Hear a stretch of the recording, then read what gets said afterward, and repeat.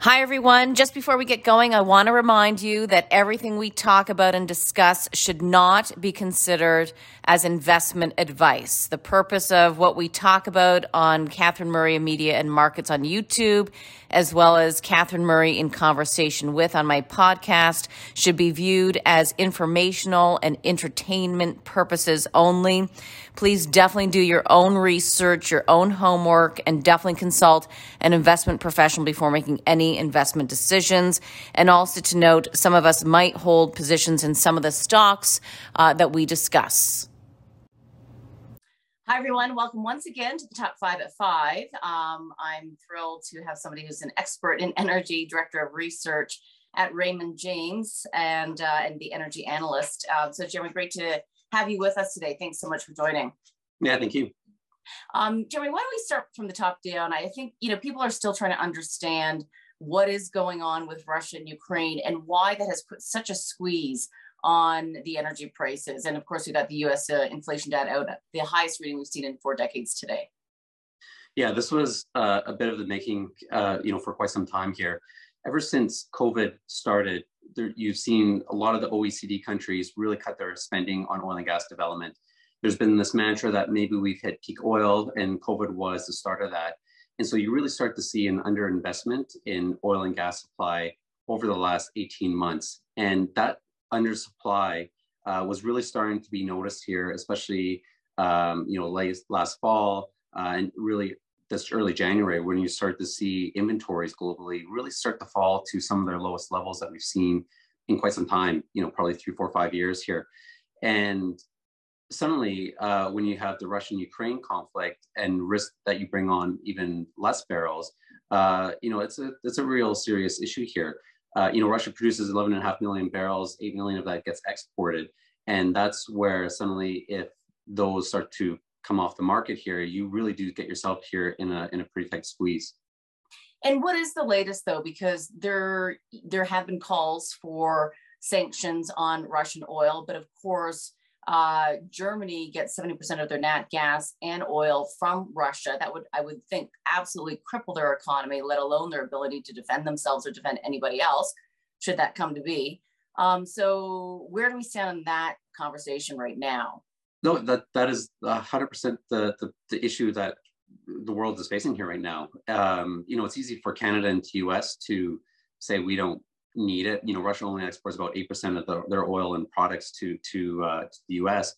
But when you have rest of Europe who needs much more, so Denmark is up there with Germany and more of the Eastern Bloc countries, you don't have that broad support across Europe, and that's why you've seen some of these problems and why this has taken so long for different countries to impose sanctions. And even some can, others can't. But I think it may not stop there. You may not actually even need sanctions so much, because you can already see the blowback in an ESG type of world here now. It is dangerous for a company to be seen doing business with Russia. So it may be legally allowed, but you look at Shell, for example. Shell bought a train of oil, back in, earlier at the beginning of the war, and actually went on social media and said, look how cheap we got this oil from Russia.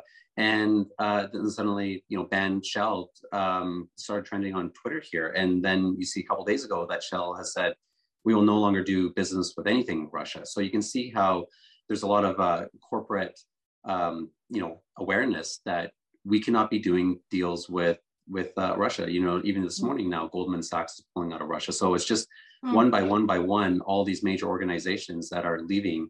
And I think that's actually going to be more the impetus that actually changes things here, is not so much the legal ramifications from governments, but the corporate ESG angle that is really going to limit the amount of supply that Russia actually is going to be able to bring on here over time. Yeah, that's I think what's been so interesting about these moves from various companies, whether it's LVMH or now McDonald's, as you mentioned, Goldman Sachs, so many. This is really being driven by corporations and ESG. It's not always just about the environment; it's about good corporate governance, the G in ESG, right. And not waiting for governments to actually do it, but the corporations are actually leading the charge here. Yeah, and this is the thing, like we've never seen this type of action before from anybody really, for any, like going back in history here. So I think this is one of those items that I think the Russian oligarchs and Putin, didn't probably appreciate how much the world has a focus on ESG here now, and how much this actually is going to be hurting their economy more than what they probably thought. Yeah. So when we think about the impact on energy prices, the other aspect too that you bring up in your note, which I think is or your comments, which is so interesting, is that, even if you didn't have sanctions on Russian energy, there probably are sanctions for companies doing business with them in terms of rigs and equipment and parts. So that would impact their ability to produce anyway. All of it, the logistics, a lot of the oil that comes from Russia here, the new stuff, about 80% of their oil is old conventional declining oil. So, to get, new polymers or proppant in, you need Western technology. Some of the offshore growth that they plan. Once again, you need Western technology here. So not only the technology and personnel, but you also have logistics in terms of insurance for boats, aircraft, sending spare parts to pumps that go down. There is just a number of logistics that I don't think is maybe fully appreciated in terms of, here's some government sanctions, but a lot of these other companies that, do business have just said, we don't need to do business here anymore. I think a good example is Venezuela. When Venezuela was, a major OPEC country, and you see how much their production has gone in decline over the last few years with sanctions, and the sanctions that seemingly are applied to Russia just with the ESG angle here, I think could actually, make it much more of a bigger issue here long term. And, Putin may be able to negotiate, probably peace and try and get, the sanctions reversed, but it still comes back to an ESG angle where maybe guys just don't want to be seen doing business with Russia, even though these sanctions were reversed here. So I think that's what's going to make energy, especially oil here, elevated here for quite some time. So talk to us a little bit about the price action, because the price action, I can understand why it went up. There's been a lack of investment, not just over 18 months, but for many, many years. But yesterday we saw WTI down by over 10%. That's a major move. Yeah. Where are we from your perspective in terms of where the price action should be based on supply constraints, the potential for demand destruction, and capacity? Look, I think we're all just sitting by our computers here, just waiting for every little piece of news that comes out. And it's so rapid and so many moving parts. Even a few days ago, oil was up to, 130 and then came all the way back down to 115. And it's, is there peace? No, suddenly there's no peace off. And then Russia will not make an announcement saying we're banning all raw materials. And then you're like, well, is that fake news? Is that real news? Do we believe that here? And all these, tweets, I almost want to say, is really whipsawing the market back and forth. And I think everyone's kind of trying to grab at straws here, saying, what do I believe? Is this real? And just trying to get a bit of an edge here because the volatility is so incredible here right now. Mm-hmm. And so, that's a good point. I mean, it's really moving on headlines and the potential for, some type of peace or off ramp. That's been the biggest concern and issue, really, in terms of how does Putin walk this back? We'll see. Nobody probably knows. But in the meantime, though, where do you think demand destruction will play into this equation? Because at some point, I mean, there's a lot of consumers everywhere that, they're not going to be able to, pay for anything other than their gas and some food. Yeah, I think that your demand destruction will, obviously is going to start taking effect. It would probably start taking effect even at $90 oil, and every incremental increase, it's more and more and more and more. I saw a recent study here that said if you actually look at 2008 and where inflation has moved since 2008, the equivalent oil would still be around $220, where we really start to see demand destruction. Remember, that's when we saw, taxis and airlines were all charging those fuel surcharges. So we're not quite to that level yet. In Canada, though, it's a little bit different because back in 2008, our dollar was more or less parity. It was about 94, 96 cents, right around there. So at 75 cents here today, more or less, it's actually probably one of the most expensive that we've seen oil priced in Canadian dollars. So it is going to probably hit the bit of the pocketbook here for Canadians more than Americans. But just some little nuances here. Not to mention, the carbon tax and other additional fuel taxes have been added. So it will start to hurt demand. But on an inflation adjusted basis, we're not quite, for American consumers, we're not quite to where we were in 2008.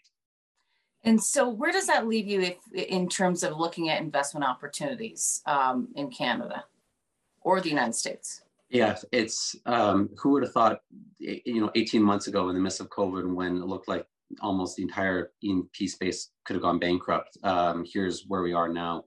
Like I said, oil priced in Canadian dollars is one of the highest we've ever seen here. And it's, when you think about that, and then where costs have come down for these companies and the efficiencies on wells, this sector is probably the most profitable that it's ever been in its entire history here.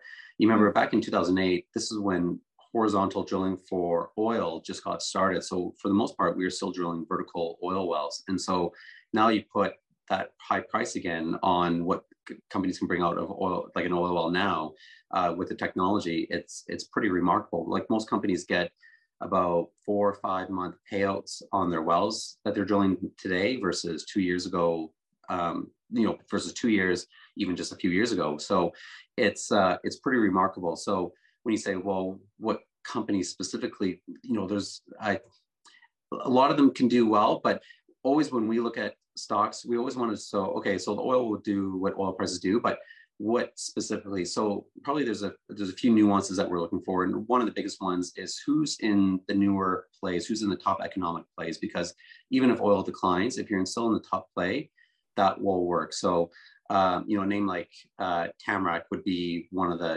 one of our strong picks here. Tamarack is your, a Clearwater operator, 40,000 BOE, 45,000 BOE, and continuing to grow. And when you look at Tamarack's history, it used to be a Cardium Viking operator. And when we look at, the kind of the 100 plays here in Canada, those plays would be kind of third, fourth quartile. And so when you have a company making a shift from, kind of below average plays to the top decile plays, that changes a lot of way the market should look at that valuation multiple. And so we haven't seen that valuation multiple move yet. And I think that's one of the biggest things when oil will do its thing, but who's shifting their company portfolio to be a much better play here. So I got to ask you, when you say play, what does that mean? So play means the type of area that you're going after. So we always hear about Permian oil or Bakken oil. So here in Canada, there's probably 5 main plays. You have your Clearwater, which investors are quite excited about. It's kind of the newest play here. We have the Montney, we have the Cardium, the Viking, those Duvernay, those would be your 5 kind of main plays that we have here in Canada. Got it. And so the way though Tamarack has shifted their play is a positive for you. And it sounds as though you don't think that the market's really caught on to that there should be a bit of a valuation catch-up trade. Yeah, that's right. And so we always look at, like oil, like a lot of these names have moved up because the price of oil has moved up so much. But depending on which way you can look at valuation, you can look at valuation in a number of different ways here.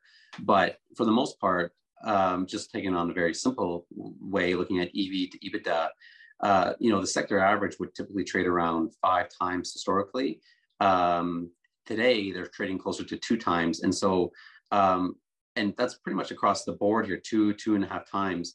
And so when you have a company who's in a top tier play, you should be willing to pay more on that multiple versus some other companies that are in just not quite as economic places as that. Interesting. Let's take a look at another top pick for you, Tourmaline.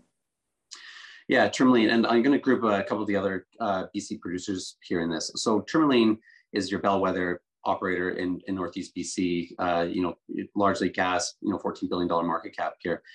But their valuation has been hit here slightly because with the Supreme Court ruling last year that basically stopped all new oil and gas licenses in BC, every time we talk to different US investors and we start talking about concerns, and we bring up, the Indigenous and the BC royalty review, it's a non-starter then. they say, you know what, I'm going to wait until those items get resolved, and then I'll come back to look at Tourmaline and some of these Northeast BC operators. And so you look at Tourmaline and some of the economics that it has. Once again, it's a top quartile economic, company here, but its valuation doesn't reflect that, because there's the concern on what does the BC Royalty Review actually do, and when does the Indigenous Blueberry River First Nation issues get resolved here. Mm-hmm. So that being said, some of talking to different guys and different in the field here, we get the sense that the BC Royalty Review has probably done all the same economics that Alberta did when we did our royalty review back in 2017.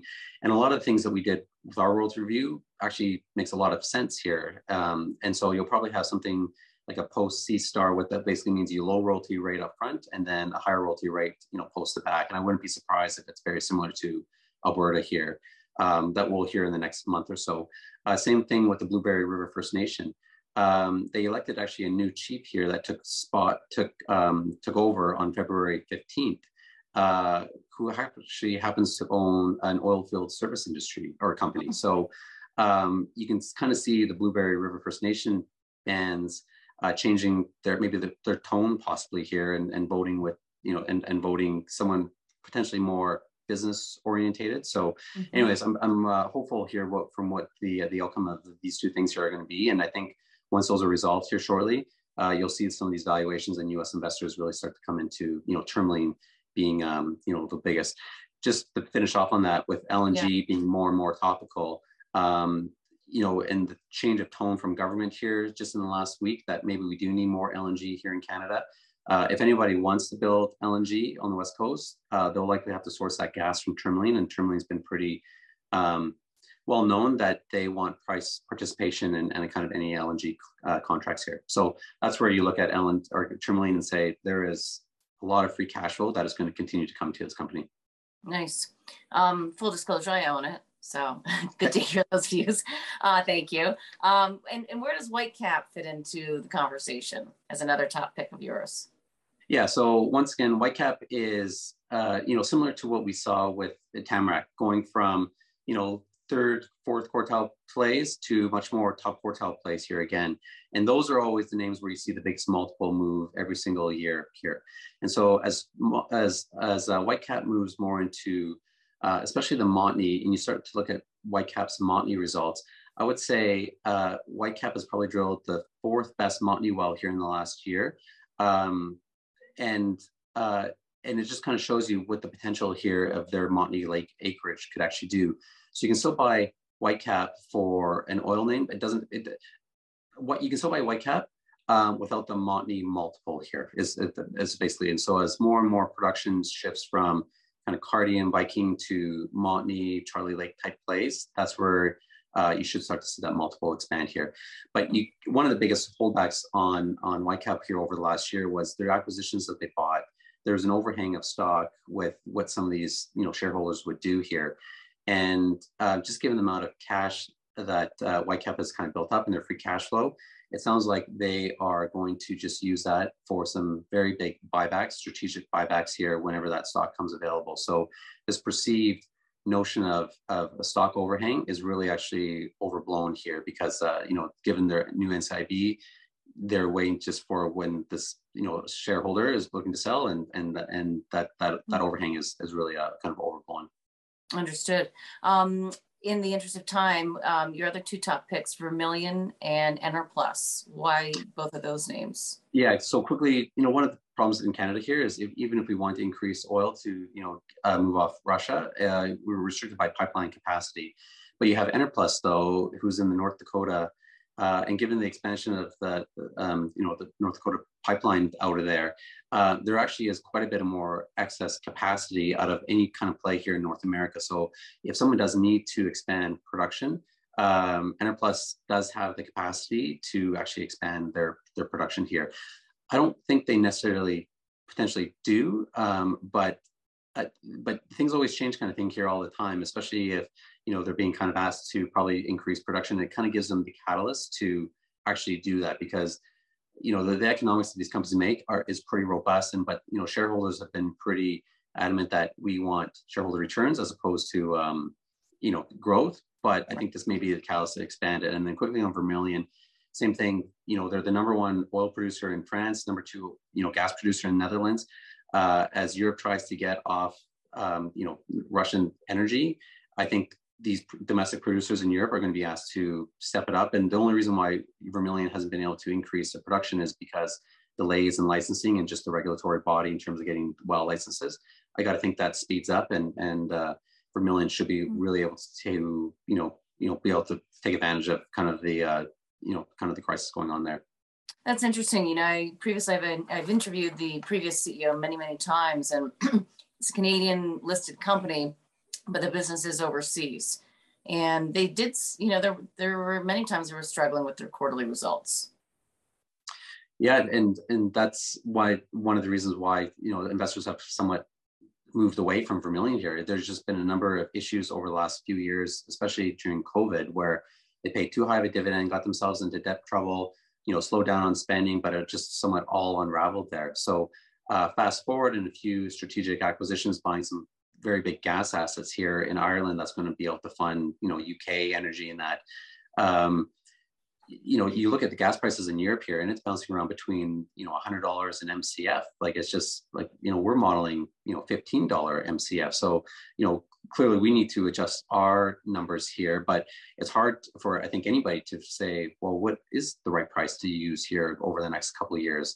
So I think that's where everyone's still kind of using these low numbers, but, you start to look at what the cash flow could be for Vermilion.